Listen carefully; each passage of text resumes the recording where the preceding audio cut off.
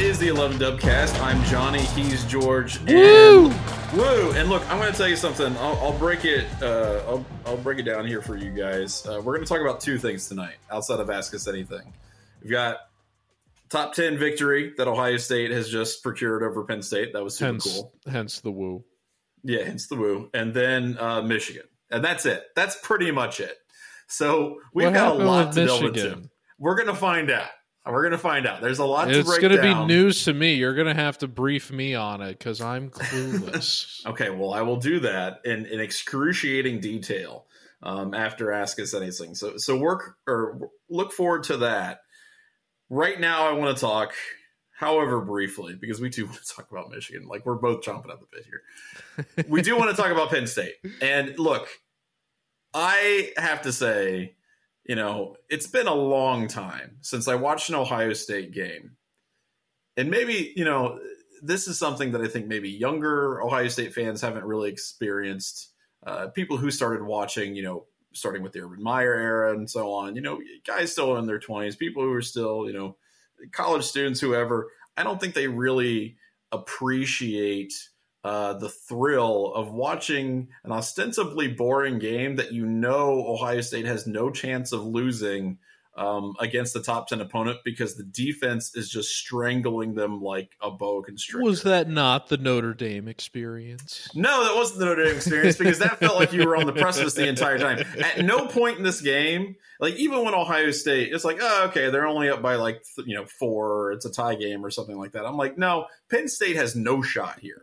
Because the defense, right, this is pure trust ball. The defense was just locking them down. And to be fair, Drew Aller, you know, Penn State's quarterback, was playing so poorly that I was not super nervous at any point during this game. So I think there's a lot of things that you can take away from here. We're going to talk about some of that stuff. But I do want to start with the defense because top to bottom, man, you're missing Burke. Right? Like you're wondering how they're going to play against this guy who, you know, to this point had a really solid season. And they just locked everybody down. Penn State couldn't run the ball. They couldn't throw the ball. They couldn't convert third downs, 1 of 16.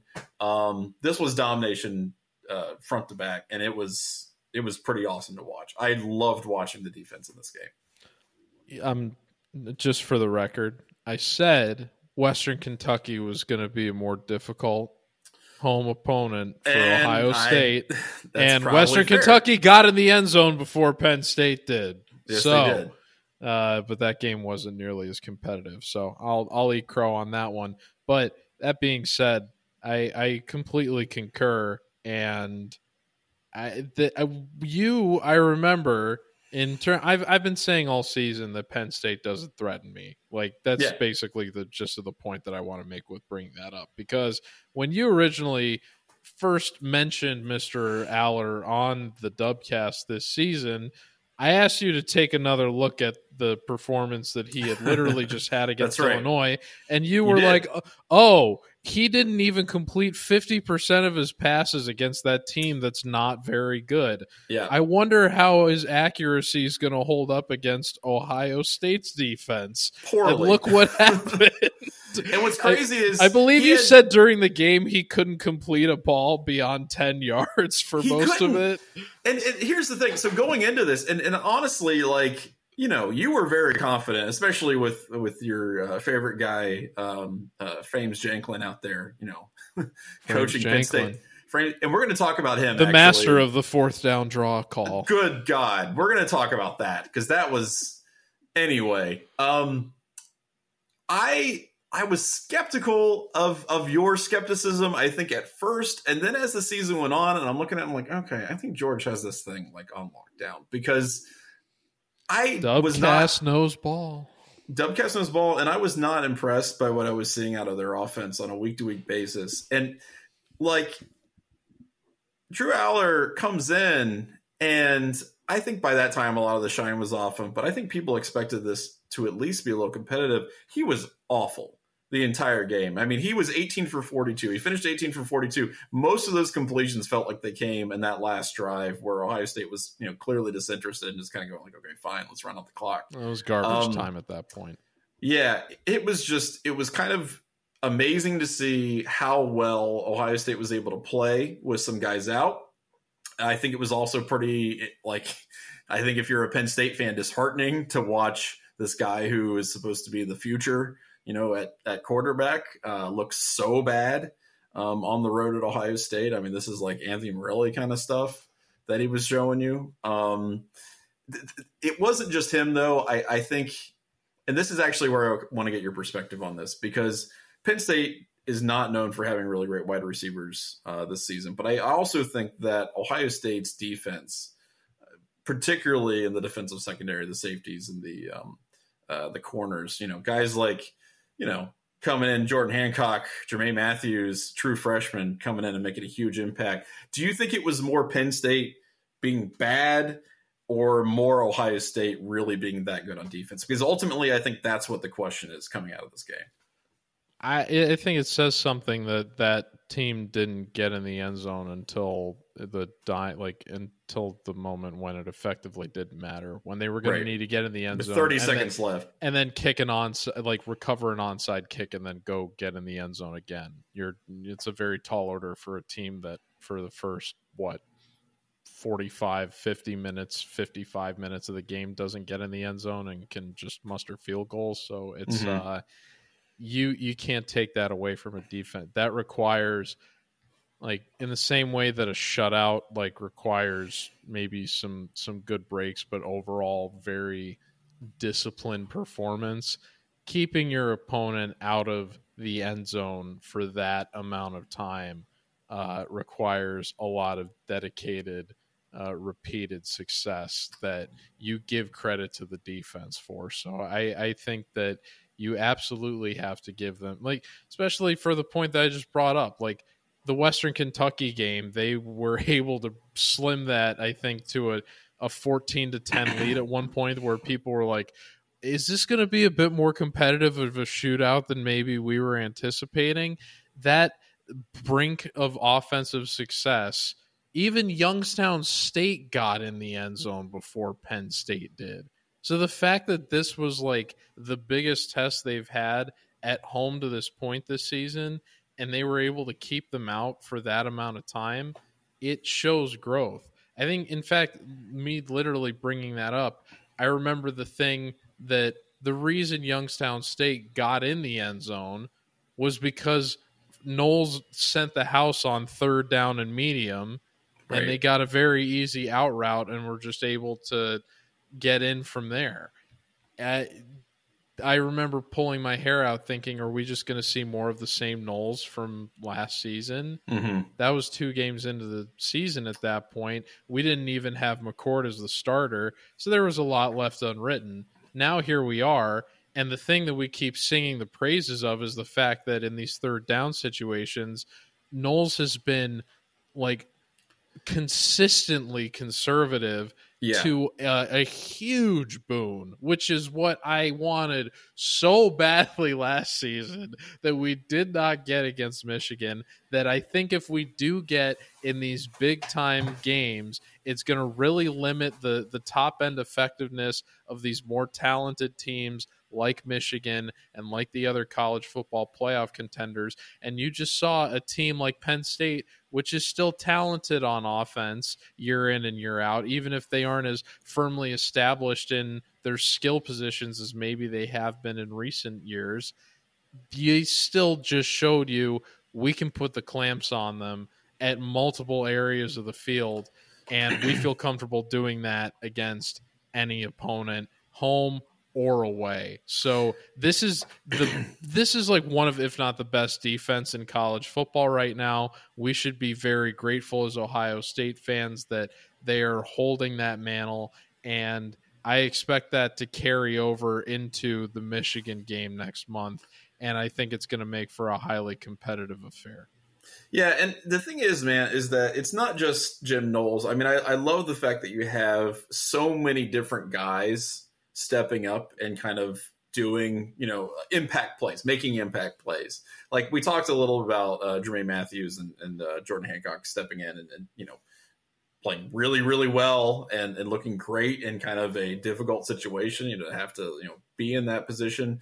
But even guys like Cody Simon, who I think have, taken on a much larger role in the past few weeks, they've done really well. Obviously, I mean, you're going to see things coming out of like JT and he didn't have like a ton of, sacks or anything like that. He had the one sack. It wasn't as good as it was a letdown performance from last year. That's right. Yeah, that's right. Terrible. But the point is that he still shows up when he needs to. And I think part of that is a result of guys getting more comfortable in Jim Knowles' system. I also think part of it is Jim Knowles being really smart about when to selectively apply pressure, because you're right. Absolutely during the game, he was, playing more conservatively, letting Penn State try to go to Ohio State and basically taking what they were giving them and then, finding ways to make plays, things like that. Penn State just could not, in pressure situations, sustain anything. But at the end of the game, when the pressure really needed to be ramped up, I mean, he was teeing off. Like, you saw him just setting blitzes on every single down, and that's the position where you want him to do that. And you saw, Penn State starts off with like, okay, this is do or die time. And then all of a sudden they're back, 30 yards, right? Because they get a sack or they get a penalty, stuff like that. At one point in this game, Penn State went punt, end of half, punt, fumble, punt, downs. And then they scored the touchdown at the end of the game.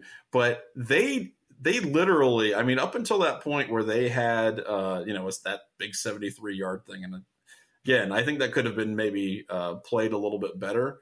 But they had essentially like 30, 40 yards of offense. They were held in check for 50 minutes at least. Yeah. And it's unbelievable. And I really think it's due in large part because of how cohesive the defensive secondary is right now.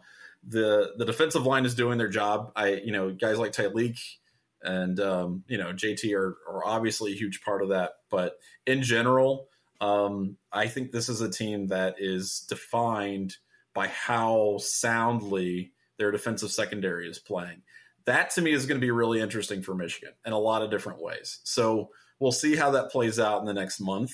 But I'm very confident about the defense right now. I think they gave their best performance in a very long time. I think it actually, there hasn't really been a guy that has stepped up, I think, yet this season to become the standout best player in this defense. But does there need to be?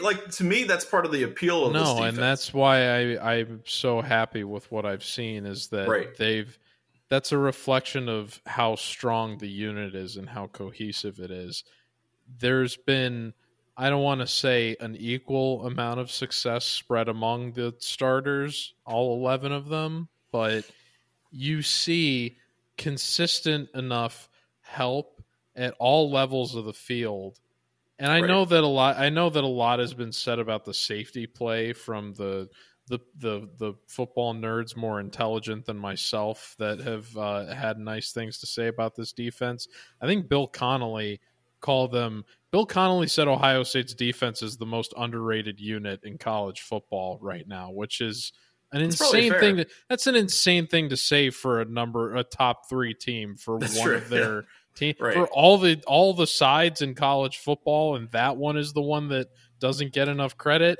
I think that really says something about where this team is at and the respect that they've earned, and that they should have now going into what's going to be the home stretch of the season. So I'm very encouraged, and the fact that if JT gets hurt, if Eichenberg gets hurt, I'm confident. We can't expect the same exalted level of success maybe in those circumstances. God forbid those things happen, but the success is spread out enough throughout the unit that I'm confident not only in next man up, but that they're going to be able to retain a high enough level of success that it's not going to jeopardize the football team.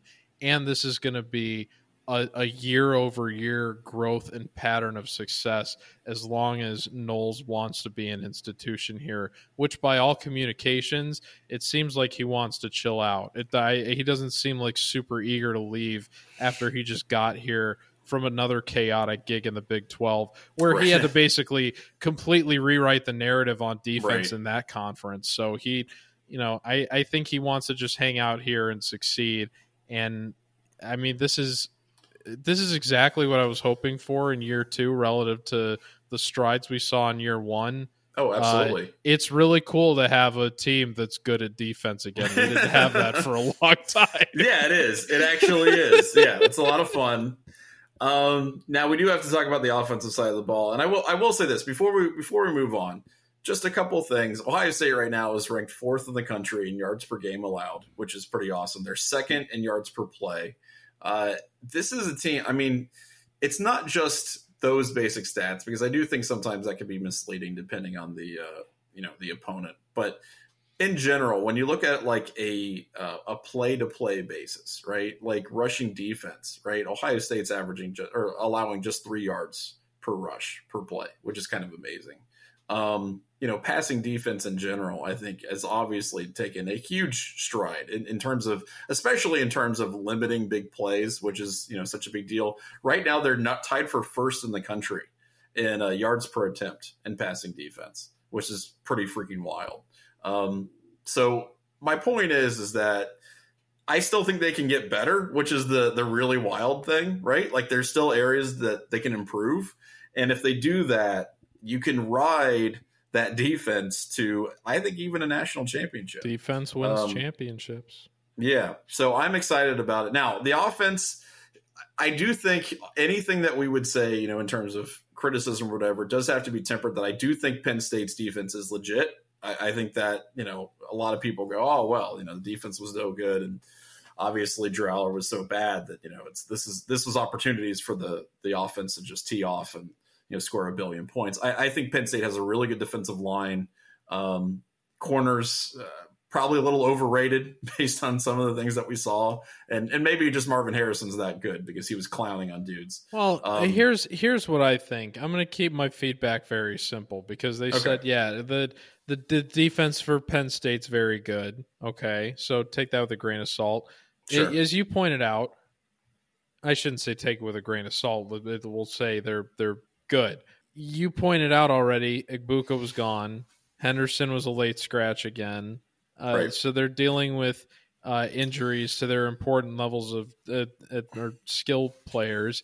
So a good defense that suddenly has a narrowed scope of focus, which is doesn't have to exclusively be on Marvin Harrison Jr., but in terms of the guys that can beat you by themselves, like he's one of them and you got a key on him.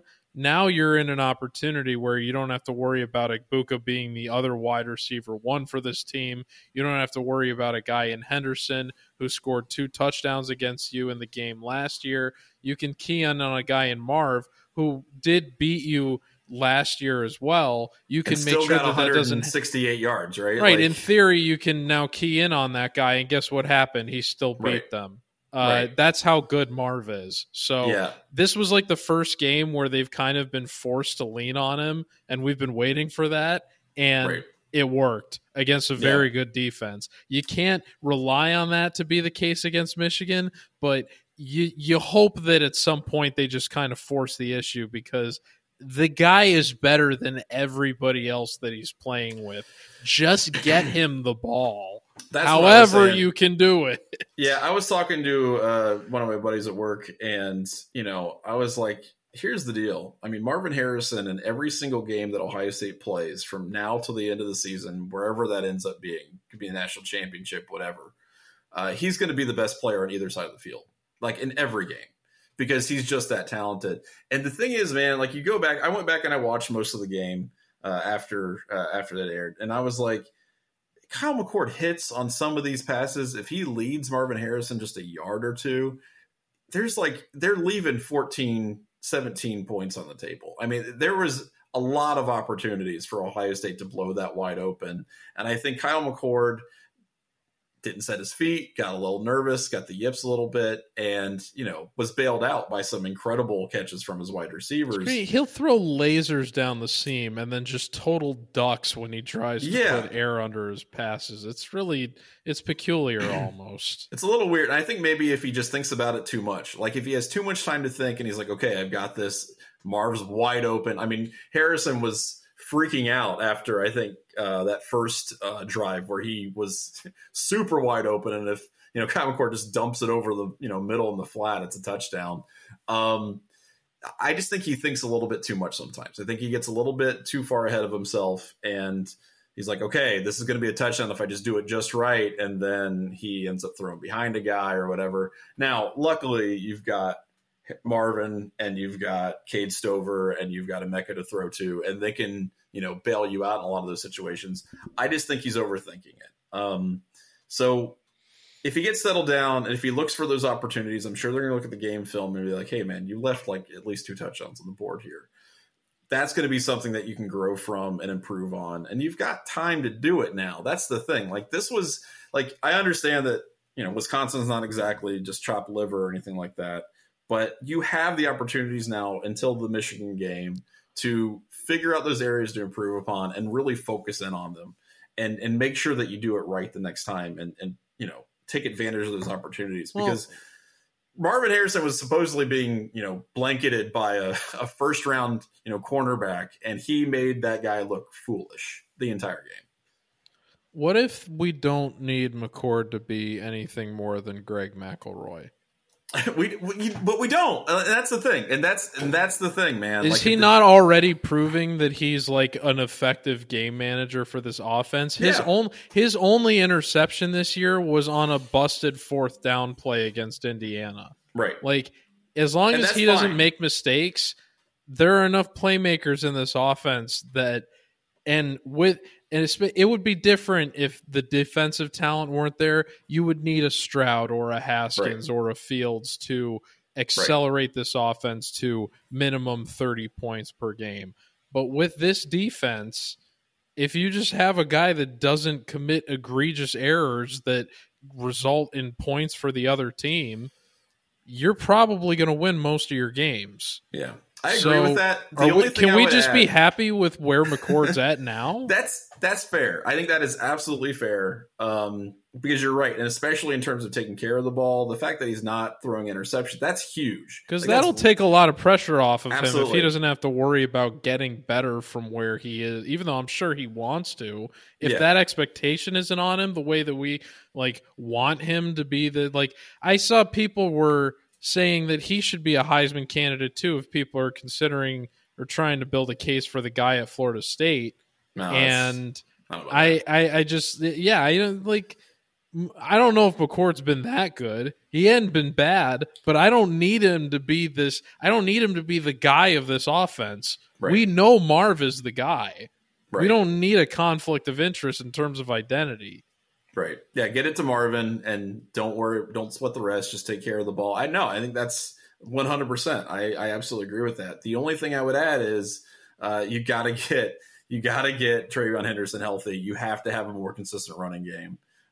Because again, Penn State really good on defense, but the problem is, and I think what this causes is that if you are in 2nd and long and 3rd and long repeatedly, because you can't get more than 2 yards, right, on a first down run, that puts a lot more pressure on that quarterback to try to produce and to try to do something special. So you got it, and maybe that you got to mix up the play calling. You got to do some more creative things. I think you got to have TreVeyon Henderson back. Failing that, I mean, Dallin Hayden right now has been the guy that's shown you the most. If you got to burn the red shirt, you got to burn the red shirt.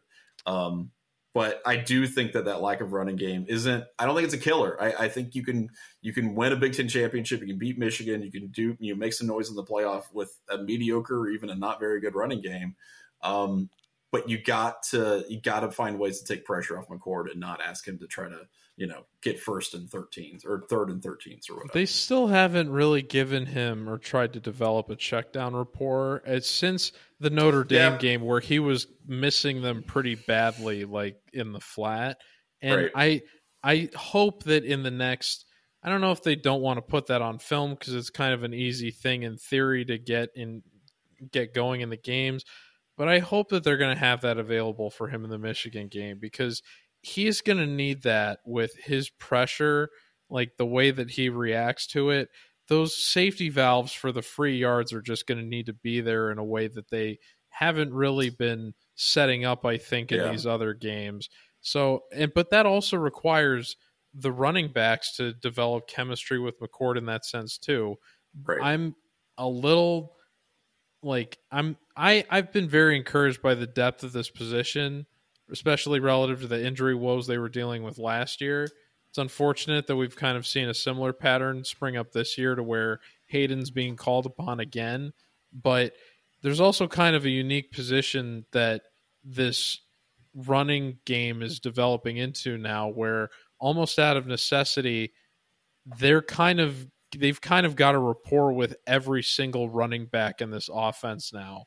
They know how to block for 4 different running backs. That's, I mean, you laugh, but you're right. That's a thing. Like, yeah, it is. That's a hard thing to do, too. If you're a defense, that wears on you if you're able to rotate in. And so once Trey is available again and he's the early down guy, I really hope, because we saw this in the Indiana game, when they got close to the red zone, they went to chip, and then when they got like more goal line very much in the red zone, they went to Mayan, and they like, if they're switching up running backs like that and they have those different waves of backs, and the guys that are looking at the film that are studying Ohio State that are trying to game plan for this offense, if they don't know which running back is going to be leaned on a game in game out basis, that's a nightmare thing to deal with if you're an opponent. That's not fun. So I think there's a lot of reasons to be optimistic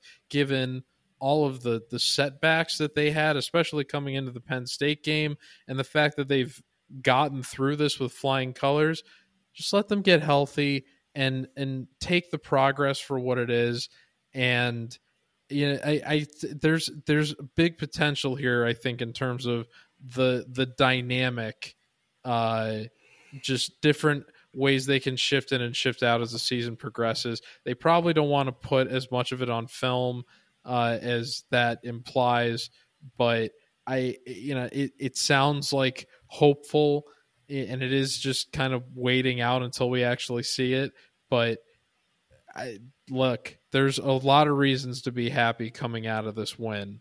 Oh, 100%. I think that everything that we're seeing, when you have them all pointing in this direction, once Trey's healthy, I think we are going to finally start to see that rhythm more like what we saw at the beginning of the season with the Indiana game on that first drive. Yeah, it'll be interesting to see what happens in the next few weeks with Henderson. And at this point, who knows what anyone's injury status is? I mean, flip a coin. Like, who knows, because of the way they've been handling this. And that's very cryptic with him, though. He posted something on Instagram, I know, before the game that was it's strange. It's been cryptic with everybody. It's because he's been warming up too, and he has his helmet too. Exactly, he's been warming up. Emeka was warming up. Who knows what that means? I don't know. I'm not going to try to read the tea leaves. I do know that they're just flexing on the Big Ten. That's right. It's like we could have these guys come in at any time we want and score 50 points. Load management. That's true. Well, it could be. I mean, I don't actually know. No, that's not a thing in this sport. Get out of here. I don't know. I mean, I honestly have no idea what the thought process is. I hope that they come back soon, though. Because manage a load of BS, that is. Get out of here. Overall, great win from Ohio State. I think they did an excellent job. And, right now, if you look at the resume, I mean, Ohio State, in terms of the top 10 teams, they've got as good a resume as anyone else in the country. You've got 2 top 10 wins, not dominant, but like hard fought, well played wins. Youngstown State, one of the top FCS teams this season. Youngstown State. Rutgers is like sliding in there, maybe into the top 20. Playing no damn Citadel on our schedule. Right. So overall, I mean, look, Ohio State has had its ups and downs this season, and I think there are still some things that, a fan might wring their hands about. But overall, where this team is at this point, especially in what's ostensibly a rebuilding year, where you lost so much from 2022, I think they're sitting pretty right now. And obviously, the eyes on the prize with Michigan. But I'm pretty happy where this team is at, and I think re-signed Parker Fleming 100 years. They recovered an onside kick to end the game. Never in doubt, man. Never in doubt. My blood pressure was definitely not, raised to twice its normal level. I thought it was a lock that they were going to give up a punt return touchdown, and that was I actually did too. I was never a concern the whole day. So I mean, we can. We can roast the guy for his mistakes and whatever, but special teams was far from a reason that game was close for that. Like, no, the credit to them.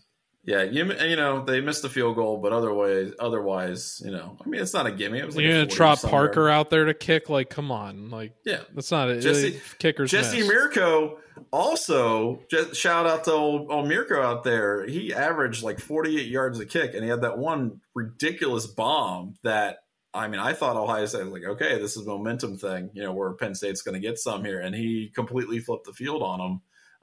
Granted, he, I think, benefited from a very favorable punt bounce, but it's stuff like that. Part of the art, man. When you're kicking part of the like art. That, it's the rugby style, getting those rolls. That's right, and those are the things that help win you football games. So, like I said, overall, great win, very entertaining. Had a lot of fun watching it, and Marvin Harrison coming out with 160 plus yards. I mean, he's a joy to watch. Like, I love watching that dude play football. So. Great win. We'll be, obviously keep an eye on all the whys and wherefores and the ups and downs and things like that as we go forward. We're going to talk some Ask Us Anything here in a second, but before we do that, we want to remind you that we are sponsored by One Medical. The best defense is a good offense, and that goes for your health too.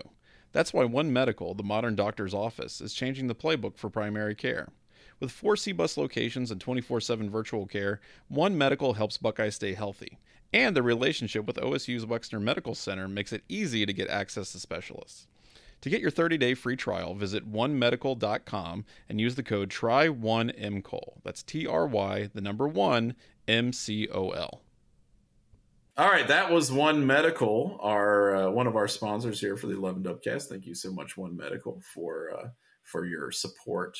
Let's do, what? Normally I say this is like, our favorite part of the episode, and typically it is, but I got to tell you something. No, it still is. It still is. Okay, all right, fair enough. All right. For our loyal listeners, it is. For our loyal listeners, I'm going to have a lot of fun, I think, after this segment. But let's go ahead and get into it. And we remind you that the Dubcast, if you want to ask us questions, the Dubcast, or ask us anything, you can send us questions to dubcast@11warriors.com.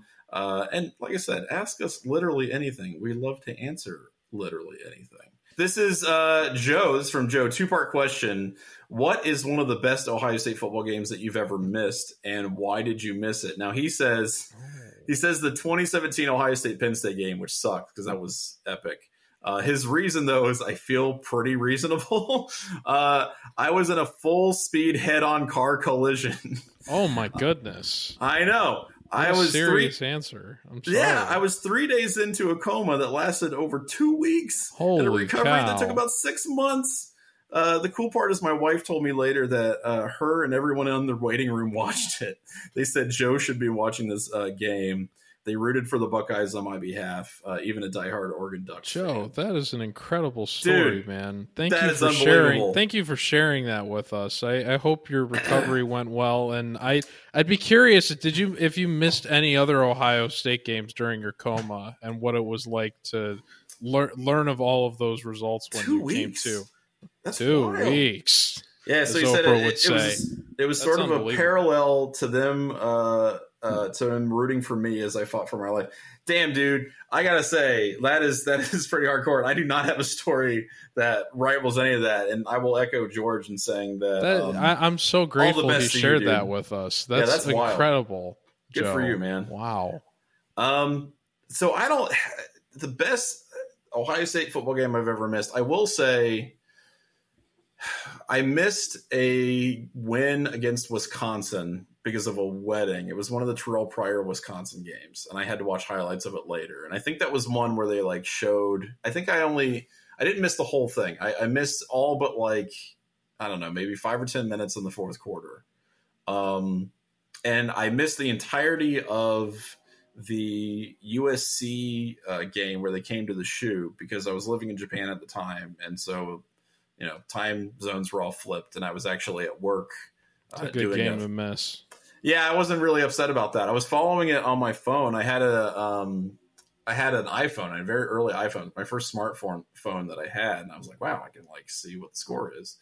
And I stopped checking.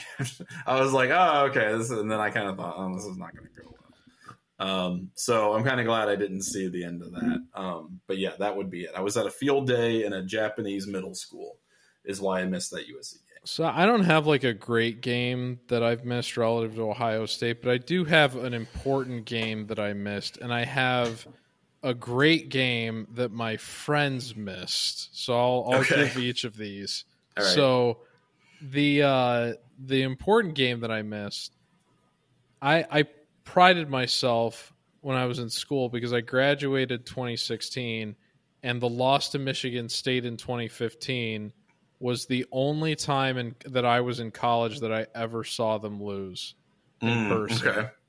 It was the only time I ever saw them lose in person was that game. And that was even though I was a season ticket holder for all 4 years. And that was because I skipped the Virginia Tech game the year they won the national championship. I will never forget this. My roommate and I, because we hosted tailgates at our trap house out on 4th Street. Oh, nice. So then we'd march over to the stadium. But they had that. We've been doing that since the season before that. But this was the first one of the year that was a home game, and we just had a bad feeling. We were just like. I had something about because they had played Navy the week before, and JT was still still trying to gel, and we were just like, "This is not where we're going." Let's just hang back here. We'll wait for the party to clear out, and then we'll see what happens. And then they lost, and I remember as soon as they lost, because it was bad vibes the whole game. JT throws that pick 6, and then my roommate and I just go up and we're sitting on the roof of our house, and I remember just sitting up there that night and hearing siren wails from every different direction of Columbus. Yeah. And I remember thinking, this city is so much different after Ohio State loses a football game. Oh yeah, it's particularly dire. In Columbus.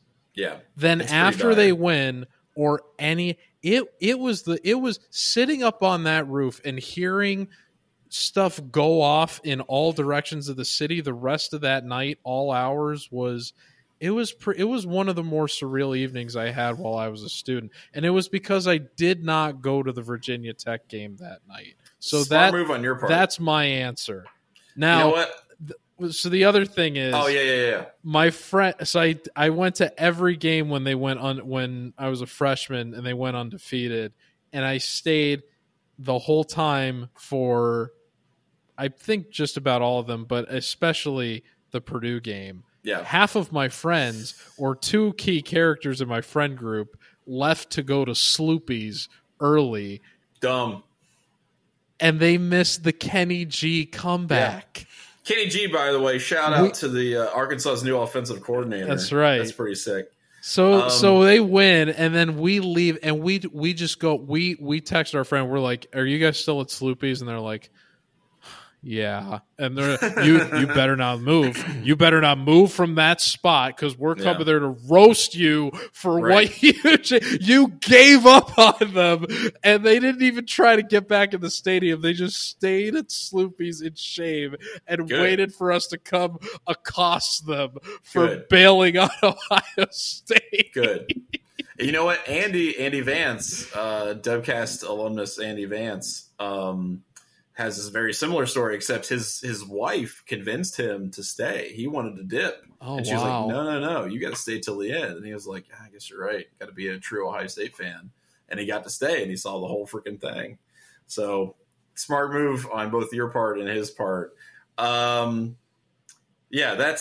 I don't know. That to me is not a better story than Joe's. No, that's neither of those. That's freaking wild. All right, this is from our good friend Alvin. He wants to know, will Ohio State be number 1 when the initial playoff rankings come out in 2 weeks? No, I don't think so. I don't think they will. And you know what? It doesn't matter because people get so upset about these sometimes. And I'm like, all Ohio State has to do is win out. That's it. It doesn't matter. Like, if they win out, that's it. So it's really a really simple math equation. I see people saying that, like, oh, I'm more intrigued for the initial playoff rankings than ever. I'm like, people say that every year, though. Like, it's like the same people are like, this is the most important election of our lifetime. It's like, oh, they've been saying that every election ever. Like, I don't care at this point for the hype. Just get me to the actual thing. You know, like, I get that it's important, but in the grand scheme of things, it really isn't like an opinion shaping thing, or it shouldn't be until rivalry week. It really should not be. It really doesn't serve any purpose to deviate from the AP poll at this point. No. Like, other than to just create meaningless conjecture for it's about driving the narrative. Consumption. I mean, that's basically it, and it's not even something... the narrative, just whatever narrative is existing for these teams that get selected. Right. It's not something that and especially because they like go so deep with it too. It's like nobody cares who like the 8th. You know, it's not. It doesn't matter. And for Ohio State, I don't think if ESPN didn't have this like joined at the hip relationship with the college football playoff, I don't think these rankings would get released as early as they are. Oh no, absolutely not. Nobody would care. It's manufactured nonsense now. They would do like 2 or 3 of them, and that would be it. It does not matter until conference championship week, if then. Yeah. It's basically the last week or 2 of the season in the conference. And it would be more hype if they did one show the whole season. It would. Yeah, like a selection show. No, you're right. Like a selection show for March Madness. Exactly. And get Ryan Seacrest to host it, and then every time they're going to reveal a new team of the 4, they'll be like, and we'll be back with the second team. That's right. After the break. Well, no, and then you've got to have like, what's her face? Who's Olivia Rodriguez comes in or whatever. What's her name? Is that it? Paula Abdul. Yeah, Paula Abdul comes in and she like performs. Olivia Rodriguez. Rodrigo is like she's like the number 1 pop star right there you now. go. Yeah, all right. Okay. So I don't know about number 1, but she's in all those Apple commercials. Snoop Dogg comes out and then does breaking phones and yeah. All right. This is from Kevin. He says this team that parentheses struggles offensively but has a great defense reminds me of the 2002 team. Special teams notwithstanding. I love that you threw that in, Kevin. What do you think? Sounds like every Bears team I've ever liked. Yes, right. 2002. As much as I really enjoy this team and this team's defense in particular, the 2002 defense, you got to look at that roster top to bottom. I mean, they had like 11 NFL dudes. They weren't just like a really good defense. They were a professional grade defense. Some of those guys played in the league for a really long time and, went on to have amazing careers.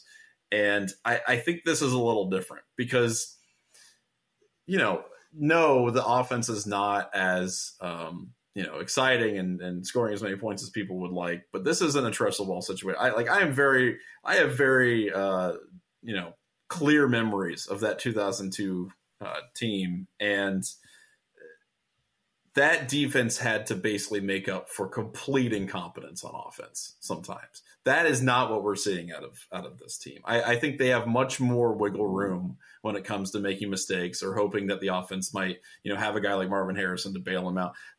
You had Maurice Clarett, but people forget that he was injured for a lot of that season and was not available in every single game. And I don't think he made the same kind of impact or frankly, like could make the same kind of impact that Marvin Harrison can make. So that was a little bit different situation. I think they had to be a lot better than this defense is going to be expected to be. I think the funny thing about that parallel is that during the Penn State game, I believe Jason Priestis described Kyle McCord as Craig Krenzel plus. He's better than that. That's like, yes, he's better than Super Krenzel. Yeah, he's better than Super Krenzel. Craig Krenzel for all Krenzel of his Prime. Look, the dude, the Alpha Krenz. Not merely Honda McCord. That's right. Yeah, by the way, we didn't talk about the nicknames. We don't need to. Routman Marv is his nickname. That's what we're going to call him. I'm not calling him anything else. No, Craig Krenzel, for the fact that he won a national championship and was the leading rusher in the national championship game in 2002, or the 2002-2003 game, whatever. Bears quarterback legend Craig Krenzel. That's right. I followed those games intensely because I was like, oh, I want him to do it. And I was like, so I was severely disappointed. Like the second Bears game I ever went to, I might have told this story already on one of my first Dubcast episodes, but one of the fans, like drunk Bears fan, asked little kid me, hey, who's your favorite guy on the team? And I'm an Ohio State fan, so I said Krenzel. And this guy, I'm there with my dad. This guy roasted me for that choice. I'm there with my dad. I'm like 5 years old. I'm like, who cares that Krenzel's my favorite? The Bears stink. Let me like who I want to like. You're an idiot. Bears legend Craig Krenzel. Go back to find me a Krenzel Bears jersey. I'll wear it. Ooh, I would too. Yeah, even if I'm supposed to be a Bengals fan, I don't give a crap. But yeah, anyway, that's a great question. Thank you for asking. Last one here, and this segs very nicely into our topic that we really want to get into. But this is from Nelson, who wants to know, what does Jim Harbaugh say to his team? So let's talk about this. For those of you who are not aware, I misinterpreted the rules. That's right. May have made a mistake. For those of you who are not aware, who may have not followed the story, I mean, it's sometimes it's easy to forget that not everybody is as terminally online as we are. Let's do a quick recap. Okay, so briefly, there was some alleged sign stealing going on with Michigan football, to the point where teams were saying that they suspected Michigan was sending a number of people to games to record signals and other things like that from both sidelines. Spy. That's right. And basically the idea was master of espionage. That's right. And so this guy, Conor, I guess we're going to call him Stalions, which feels a little... Conor Stalions. Stalions. Could be Stalions. It could be Stallions. He was a football analyst. It's one L. It's Stalions. I think it's Stalions. Until he comes out and makes a statement correcting it, it's Stalions. All right, we're going to call him Stalions. So Conor Stalions was a football analyst with Michigan. He, in his hilarious LinkedIn page, which unfortunately is no longer LinkedIn, there was some pretty incredible stuff on there. Where this is a guy who was a retired captain in the United States Marine Corps. The Marine Corps. I'm gonna laugh every time you do this. We really need you gotta find like the Metal Gear Solid like breakdown music and like overlay it on this part. Dun dun dun dun dun dun dun dun dun dun. So Stalions was with the Marine Corps. He called himself kind of like a volunteer associate coach kind of guy, I guess, something like that, from 2015 to like 2022. And then he was officially kind of hired on as this, this secondary guy on the staff. And the thing is, man, so the allegations from other teams, and we're not exactly sure which other teams in the Big Ten there are, but it seems like a lot of them, are that this guy was essentially going from game to game, recording the signals and the play calls from both sides, right? Like he would, potentially pay people or however it worked out. I don't know if it was like recording the play calls. Yeah, and basically recording that, taking it back to Michigan, and then Michigan goes, oh, okay, well, we know these play calls now. We can then, call the correct offensive play to match it or the correct defensive play to match it.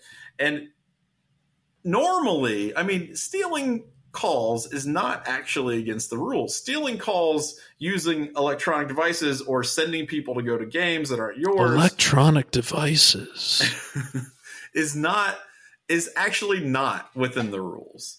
This is kind of one of those like gray areas in NCAA rules where I'm kind of like, if Michigan was breaking them, I don't think this is necessarily the worst thing in the world. I do think, however, and this is what we have to keep a laser focus on, this is all very, very funny. It is deeply hilarious. It's one of the funniest things that's ever happened ever in the history of the Ohio State-Michigan rivalry. 100%. Because this is a guy who spent basically like 7 years going, I'm going to travel cross country. He was stationed in California. He was flying out to Ann Arbor, Michigan to essentially... Hold on. Because Jason just posted this quote that is exactly what we're talking about from 2013. That with you bringing it back to that, I just got to read this real quick. Oh, this is what he said. This is what Harbaugh said in 2013. You always want to be above reproach, especially when you're good, because you don't want people to come back and say they're winning because they're cheating. Right. That's always going to be a knee-jerk reaction in my experience ever since I was a little kid. We want to be above reproach in everything and do everything by the rules, because if you don't, if you cheat to win, then you've already lost, according to Bo Schembechler. And Bo Schembechler is about next to the Word of God as you can get in my mind. It's not the Word of God, but it's close. Well, that is Jim Harbaugh 10 years ago. Right. So, well, that was in 2013. 2 years later, you got a guy coming in hat in hand saying, look. Conor Stalions comes in saying, look, guys, okay, check out my resume. All right. I got this cool little camera right here and season tickets to every stadium in the Big Ten. Here's one of my favorite things about all of this is that he said that he would, this is a quote from his LinkedIn account. This is bio.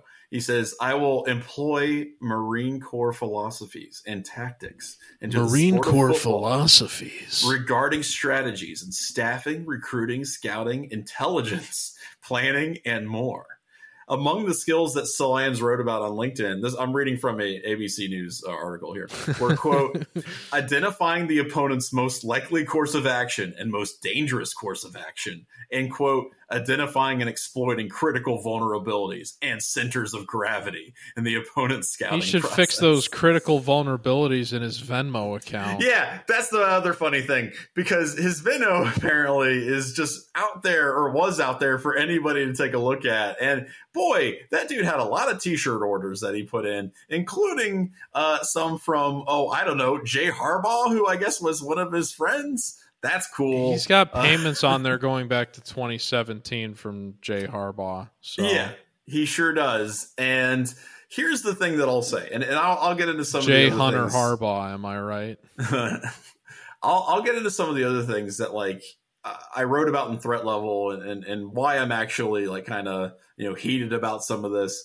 When we're talking about like actual scandals though, and things that might come back to bite Michigan in the ass a little bit, it's not, in my opinion, filming and all that stuff, although I think that's very stupid. And the NCAA definitely has it out for Harbaugh after, basically lying to them and all that kind of other stuff, what he's accused of doing. The really interesting thing to me is this guy essentially claims that he, for 7 years, flew cross country on his own dime, right, to be a super fan associated with the team, do everything that he could to help support him, all this other stuff. And yet he has connections with members on the staff going back to 2017. Now, if he wasn't being paid from 2015 to 2022, I don't think that's that big of a deal. However, there are indications that he, in fact, was being paid.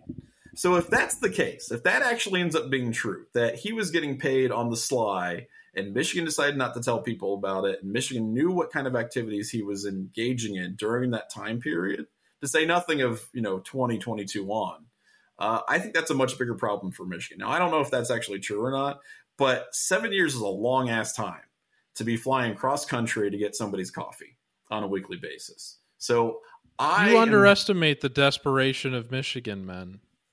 Maybe I do. And maybe that's a totally innocent thing. And that guy was just a super fan with a lot of money and time to burn. But I would not be shocked if there's more to that, because that's something that I found very surprising. And considering that, he's got like financial transactions with some of these guys going back, here's allegedly. The issue. If he does love the program enough, then do you think he's going to willingly be the fall guy for them? I don't know. I mean, he would have to be to save them, and if he loves the program enough, then he would fall on the sword himself. But I don't know. Right? The problem is that I don't know. It might be where it ends with this, if there really is that amount of loyalty, or he could just be a mercenary, a mercenary of war, of espionage, put to devices by Harbaugh, Metal Gear, the nanomachines. Yeah, the problem is that they can prove connections. I mean, we have pictures of him, like on the threat level. Like I was just looking for pictures to make my goofy little Photoshops for threat level, and I found him on the sidelines, like right next to Jim Harbaugh, in one of our old archival photos from a couple years ago. And man, if I've got that, like if I could find that, my dumb ass could like find that in 11 Warriors archives. I'm pretty sure that there's going to be a lot more coming out with video, with him like talking to there's coaches, a Zapruder film out there somewhere. Yeah, it's going to be released. It's going to be real hard for, I think, the Michigan staff to operate under some kind of like plausible deniability, and for Jim Harbaugh to be like, I had no idea about any of this, and nobody on my staff, and I'm totally oblivious to all that rings real freaking hollow. So here's the other part of the conspiracy side of this, which is that, do you think that once the other teams figured out what this guy was up to, that they really did coordinate a sting operation together to get this guy? It's not much of a sting operation, because the guy was doing all this in his own freaking name. Like, it's not like they had to like pull in. But it was a sting Ness though. Wasn't on the case. But like they're reporting that multiple schools have surveillance footage of the guy doing this, like on camera. Oh, well, so do you think that once they figured out that they were in the rhythm of doing this, they colluded to get that? And do you think we're going to get to see that? Oh God, I hope so. Somebody needs to start filing in FOIA right now. Like if Dan hasn't already done that, I'll be shocked. But yes, I would hope so. That would be. Well, that was how I think that was how they got the information about the tickets. There was a Freedom of Information Act request that did lead to some sort of revelation. I don't want to be misquoting parts of the story, sure, but I think they might have already done that. So I don't know if that would apply to the surveillance footage too. But I mean, we live in an age where if stuff gets leaked, it gets leaked, especially when it's incriminating video evidence. I mean, I would especially if it's very, very funny. Come on, Schiano, release the tapes. Come on, dude. Fleck's gonna hold. I know Fleck's too uptight. He's gonna hold out on us, but Schiano's enough of a wild card. He'll give the people what they want. I'll tell you what, man. If Day's got the footage, that stuff's coming out the week of the Michigan game. Here's the thing, though, man. Like, I am not morally outraged if Michigan is proven to have done this. This is not something we're going to be like, oh, these horrible cheating scoundrels. I hope Michigan is a death penalty. It's dumb, and I hope they get some kind of penalty for it. But I don't think it means that everybody involved is some kind of like horrible, awful human being, win at any cost, blah blah blah. And this is my point. I do think that if they beat Ohio State this year, then they're dirty cheaters. Well, they're definitely dirty cheaters, but you know what? If you ain't cheating, you ain't trying. Here's my point. This is what gets me so riled up. No, I love it. I mean, you got to cheat. Go ahead. I keep cutting you off. I apologize. It's fine. Here's my point. All right. This is what I am riled up about. The Michigan response on fan sites, on Twitter, on Reddit, wherever, to all of this, especially initially, was I don't think we did it, but if we did, it was badass, right? If we did, this makes us cool. If we did, we're just like the Miami Hurricanes, bro. We're winning games, and you're just jealous. And sorry, that's making you feel some kind of way, but that's just who we are. And like the thing is, man, you can't be Michigan and do that. right? Somebody posted my threat level on Reddit, and I think they left a comment that I really appreciate. You can't be a face and then try to be a heel the next day. Like you gotta have a heel turn. This is not your heel turn. You gotta be consistent in your You gotta be consistent. And these guys have been for years saying that Ohio State, Jim Tressel was a cheat. He rigged that raffle. He knew that raffle was going to come out in favor of that recruit. He knew those players were going to sell their own property for tattoos and lying to the NCAA. That Michigan State is a bunch of low down dirty cheaters who are sucker punching our players. Ohio State ruined college academics with online classes. Oh my God. Justin Fields took 3 online classes and just completely destroyed the idea of amateurism. Beer and wine online. Oh my God. And the outrage that they have so consistently applied to the dumbest things that no one should care about. If you go back and read some of the stuff that was written about Jim Tressel in the wake of Tattoo Gate, which any sane person should have realized during the time period that it was happening, that it was completely stupid. But here's the thing. What happened with Penn State and Joe Paterno happens just a few months after that. So you would think that a thinking person would go, oh, okay, well, clearly Tattoo-Gate was stupid, especially in light of these actual awful, horrible crimes. Maybe I should reevaluate my stance on that. But no, Michigan fans and, their commentariat and their writers at large kept hammering that Jim Tressel was this fraud, that he was this liar, that he was this cheat, because that's part of how they perceive college football. And it goes back even further than that with them being the Fab Five scandal recipients. Michigan is clean. Michigan is squeaky clean. They're the guys who do things the quote unquote the right way. They have and no everyone else stand is trash. And it's infuriating, not because they did something stupid, allegedly, like Michigan, broke the rules. It's infuriating because they're trying to pretend all of that self-aggrandizement doesn't matter. And I'm going to read a couple quotes here because I included this in threat level. I think this is very important. All right. First one's from MGO blog. And this is after the 2019 loss. And this is from MGO blog. This is from Brian Cook. He writes, "How far is too far? It's not a question that's ever troubled anyone at Ohio State. The NCAA is a joke to be exploited." This is true, actually. It is a joke to be exploited. How far is too far was not a question Robert Anderson considered. That's right. Classes are a joke to be avoided. Anything not related to beating Michigan is a joke. And, okay, you win. Whatever. Good one. Now, again, the issue that got Brian so riled up here was Justin Fields taking online classes. Okay? Here's the quote. This is from Mason Brew. This is in the aftermath of Jim Tressel's resignation. This is what was written here. There is disappointment, but no anger. I don't get it. Was winning and winning dirty really worth it? To me, no. It never yes. Yeah, that's right. Yes. But therein lies the difference. At Michigan, we hang our heads in shame at these types of things. We take down, yeah. Oh, no, it gets better. Hang on. We take down banners. We by the way, great callback to we take down banners. Yeah, Ohio State takes down banners. We rid ourselves of the people who caused us such embarrassment. We admit our wrongdoing and work to right the mistakes we made. Tripping out of this guy's mouth. And look, I want to be fermenting. I want to be clear. I do not think that Ohio State is, in contrast, some squeaky clean organization, right? Ohio State has definitely done wrong things, kept bad people around for way too long. That's not the point. The point is that every major program has skeletons in their closet, and to be smug about it and active that's not the case, and then turn around and when it's proven to be the case to be like, ha, it was cool all along. It's not. You built your brand on looking down at other people, and you deserve all the crap that you're going to get. Yeah, you think they overlook speeding in Athens? You should see what's been going on in Ann Arbor for the last couple of years. All right, so last quote I want to give. This is another Ingo blog writing. This is actually in result to a loss, I believe, to Alabama in a bowl game.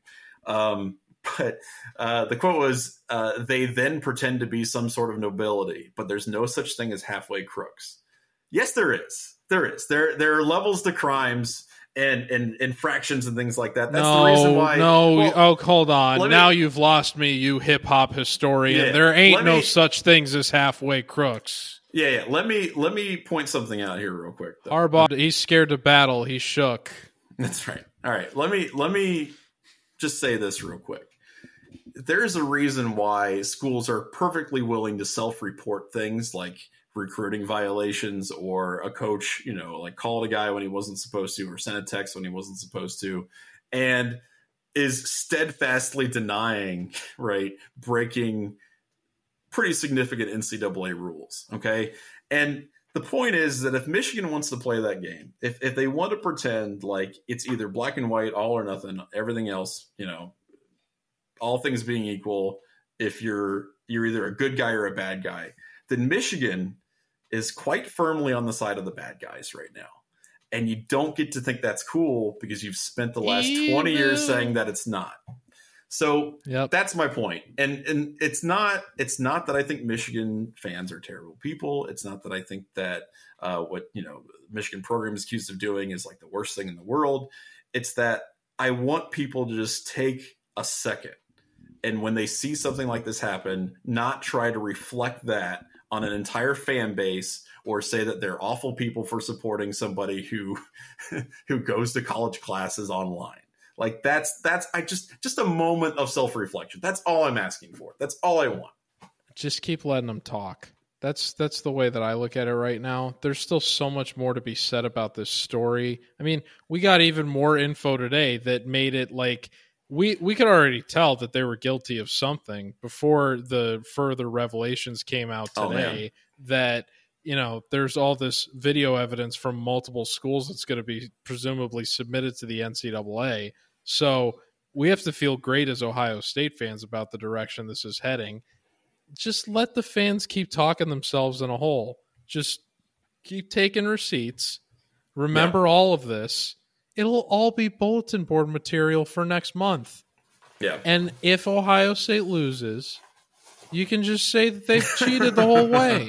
That's right. But if Ohio State wins... Oh, man. You beat the cheaters, baby. Oh, they are going to hear about it every day until next year. That's right. Guaranteed. Oh, they should hear it every day until the end of time. I mean, because this is, as you said, this is the funniest thing to happen in the rivalry ever. So we should never let go of this. So just take a deep breath and let them keep talking, and just wait for the time by the end of next month when you can just throw it all back in their face. And after you've beaten them, you can kick them while they're down say, it's going to be a long winter and you're going to have to cozy up next to that fire the NCAA's built for you. Yeah, that's right. And you know what? The thing is, man, is that Ohio State, you're playing with house money at this point. You know what I mean? Just enjoy it. Enjoy the rest of the season. Enjoy how it plays out. And here's the other thing. Michigan's on a bye week. So there's no game. They're not going to play anybody to help wash this taste out of their mouths. They're going to sit with us for the next 2 weeks. And they can retool their reconnaissance program. That's right. They're going to start, they're going to start editing out Conor Stalions from all of their official pictures and stuff, like Soviet style, like Stalin did, after it's we don't know who that guy is. We never met him. I don't think he exists. It's just a figment of your imagination. So that's where we're at. And look, it's 10:35 p.m. on a Monday night. And dude, I feel like by the time this thing publishes, who knows where the story could be. I haven't, we could have video of this guy. It's Natasha Bedingfield says, the rest is still unwritten. You never know, man. Anything could happen. So I'm excited. I think it'll be fun. And I'm kind of, I'm excited to see how Michigan fans twist in the wind a little bit, because they've kind of earned it. And that's the thing, man. And I don't know that they'll ever actually acknowledge that or, believe that this hubris has been built up over the course of several decades, but pigeons are kind of coming home to roost. When they did that ridiculous lineup, before when Harbaugh was suspended, and they did that salute to him, I said, there's some kind of weird guilty cult behavior going on here. I don't know what they're guilty of, but there's no need to do all these theatrics in the wake of your coach getting suspended. Just go out and play. There's something weird going on here. and you're seeing it leak out now. So the fans can continue to employ this cognitive dissonance as much as they want, but the truth is going to be laid to bear pretty soon. And just, if you're an Ohio State fan, wait for that moment where they can no longer hide, they can no longer deflect, where you can just plainly reply to them with what they've been denying and just enjoy the moment. I'm going to defer to what the final sentence on my 11 Warriors profile says, which is, I draw sustenance from the suffering of Michigan fans, and I believe everything on the internet should be taken extremely seriously. Take a moment, and you will be able to lap up their tears soon enough. That's right. 100%. So that's the Dubcast for this week. I'm excited to see what the next week brings, because I think it's just going to get funnier. Unless playing with house money until Thanksgiving, man. I love it. Playing with house money. Fingers crossed that Michigan doesn't have some kind of reverse Uno card and says, "Haha, we've got evidence of Ohio State doing the exact same thing."